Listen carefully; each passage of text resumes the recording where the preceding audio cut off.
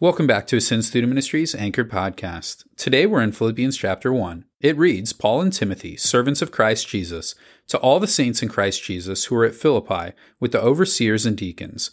Grace to you and peace from God our Father and the Lord Jesus Christ. I thank my God in all my remembrance of you, always in every prayer of mine for you all, making my prayer with joy, because of your partnership in the gospel from the first day until now. And I am sure of this, that he who began a good work in you will bring it to completion in the day of Jesus Christ. It is right for me to feel this way about you all, because I hold you in my heart. For you are all partakers with me of grace, both in my imprisonment and in my defense and confirmation of the gospel. For God is my witness how I yearn for you all with the affection of Christ Jesus. And it is my prayer that your love may abound more and more with knowledge and all discernment, so that you may approve what is excellent, and so be pure and blameless for the day of Christ, filled with the fruit of righteousness that comes through Jesus Christ, to the glory and praise of God. I want you to know, brothers, that what has happened to me has really served to advance the gospel, so that it has become known throughout the whole imperial guard, and to all the rest that my imprisonment is for Christ. And most of the brothers, having become confident in the Lord by my imprisonment, are much more bold to speak the word without fear. Some indeed preach Christ from envy and rivalry, but others from goodwill. The latter do it out of love, knowing that I am put here for the defense of the gospel. The former proclaim Christ out of selfish ambition, not sincerely, but thinking to afflict me in my imprisonment. What then? Only that in every way, whether in pretense or in truth, Christ is proclaimed, and in that I rejoice. Yes, and I will rejoice, for I know that through your prayers and the help of the Spirit of Jesus Christ, this will turn out for my deliverance, as it is my eager expectation and hope that I will not be at all ashamed, but that with full courage now, as always, Christ will be honored in my body, whether by life or by death. For to me, to live is Christ, and to die is gain. If I am to live in the flesh, that means fruitful labor for me. Yet which I shall choose, I cannot tell. I am hard pressed between the two. My desire is to depart and be with Christ, for that is far better. But to remain in the flesh is more necessary on your account. Convinced of this, I know that I will remain and continue with you all for your progress and joy in the faith, so that in me you may have ample cause to glory in Christ Jesus because of my coming to you again. Only let your manner of life be worthy of the gospel of Christ, so that whether I come and see you or am absent, then I may hear of you that you are standing firm in one spirit, with one mind striving side by side for the faith of the gospel, and not frightened in anything by your opponents. This is a clear sign to them of their destruction, but of your salvation, and that from God. For it has been granted to you that for the sake of Christ you should not only believe in him, but also suffer for his sake, engaged in the same conflict that you saw I had, and now hear that I still have. As we jump into chapter 1 here in Philippians, we have Paul writing from prison to one of the churches that he planted during his second missionary journey. We see as he's doing this here in chapter 1, he's helping to develop a belief and helping to develop an argument that we're still called to pursue Christ regardless of our circumstances. And so this focus upon Christ-like living, despite what's going on around us, is going to be a central theme that we're going to see here in the book of Philippians. Because we pick up here with Paul explaining elements of his imprisonment and how God is using those to continue to extend his mission and to extend his focus on impacting the world for the gospel. And so as we jump in, we see some big parts of that. He, one, thanks the people for what they've been able to do as a partner in the gospel with them. That's why he continues to be writing this letter to them to inform them about what's going on and to help challenge them with some things as we look in later chapters.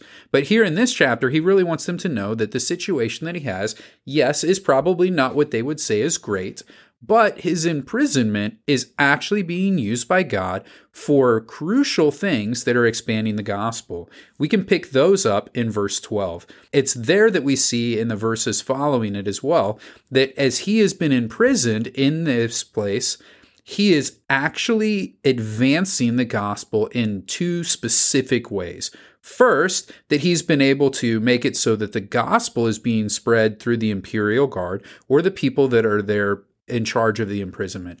We've seen that that takes place in some other places. If you remember when Paul and Silas were miraculously freed from their prison in Philippi, They would have seen how these people that were in charge of the imprisonment had actually learned about the power of the gospel by the miraculous freeing that took place when they were in that situation. And so here his imprisonment is not accompanied by things like that, but he's still saying the gospel is going forward to these people who are what we would naturally consider the enemies of the gospel and the enemies of the advancement of the gospel, because they're the ones who are imprisoning the people, and that being specifically Rome and the Roman Empire and those soldiers.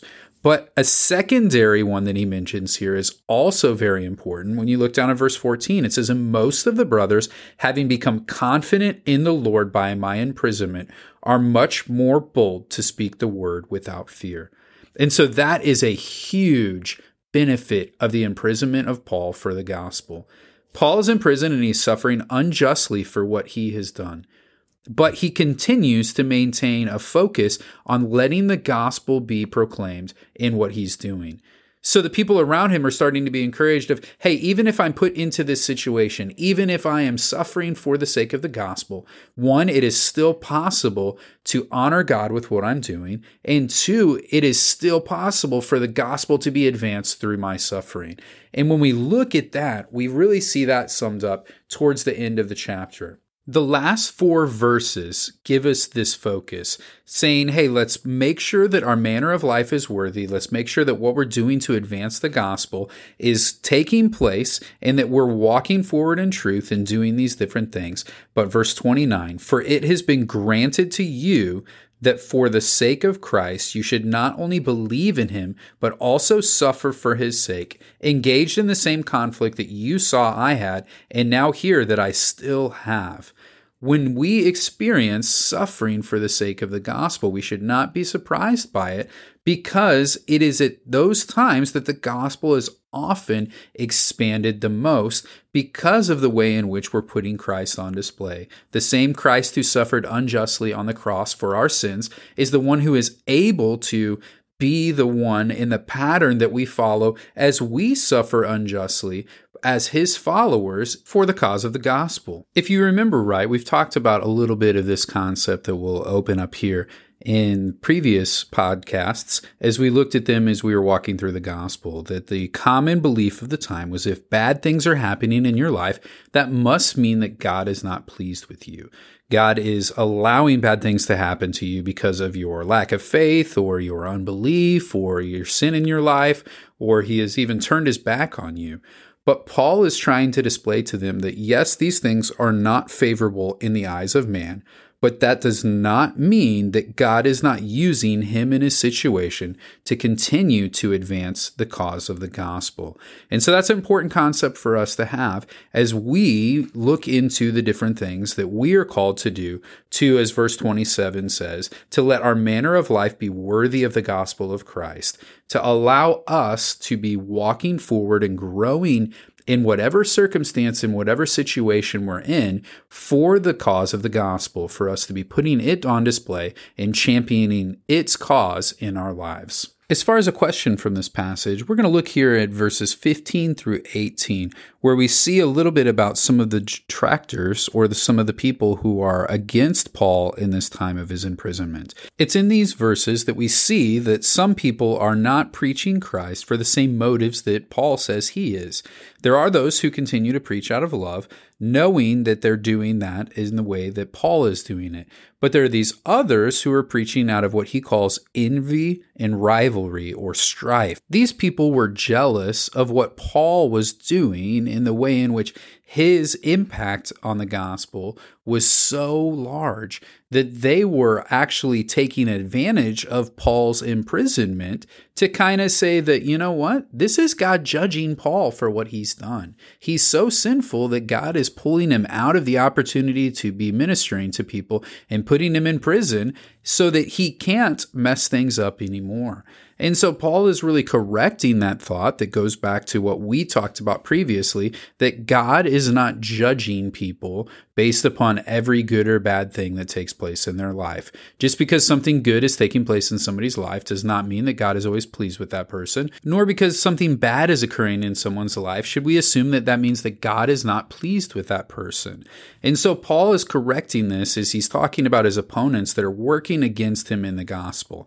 These other people that are doing things selfishly and are trying to hijack this opportunity to continue to move forward their personal gains at the expense of the gospel, Paul wants them to know and wants his hearers and his readers to know that these individuals are serving only themselves, because he is continuing to be used by God despite his imprisonment, despite the hard circumstances that are going on. And so as we look here at verses 15 through 18, we need to understand them in the context of he's talking about this with these opponents that are against him at this time. He's not saying that he is happy that there are false teachers that are teaching other gospels or other things like that. He's not saying that he's happy that these people are there, but he's wanting to draw attention to the fact that though some people are preaching the gospel and for wrong motives, he still desires that always what is taking place is that the gospel is moving forward and that God is drawing those people to him who need to be drawn to him and who are coming at a point where they're able to respond and receive the good news of Jesus Christ. And so whether their motives are off, as long as the heart of the gospel is going forward, he's saying, I understand that these people are serving themselves in this, but if the message of the gospel continues to move forward, then we want that to be rejoiced. We want that to be able to be celebrated because the gospel continues to move forward despite the weaknesses of man and despite our inabilities to be at all times worthy of being the messenger of the gospel. So as you look over this chapter, as you think about the different things that it is speaking to you through the Holy Spirit as you're reading it, as you think about different questions that you might have, some of you guys might have some questions about the imprisonment, where was he at, those types of things. Hey, look into those. Use the tools, use the people, use the resources in your life to talk about those. As you do that, you're growing in your understanding of what's taking place in Scripture. You're learning about the way in which you can interpret that and learning about how you can apply that to your own life so that you are grown and challenged and molded and shaped into the man or woman that God desires to be. As you do that today, know you are loved.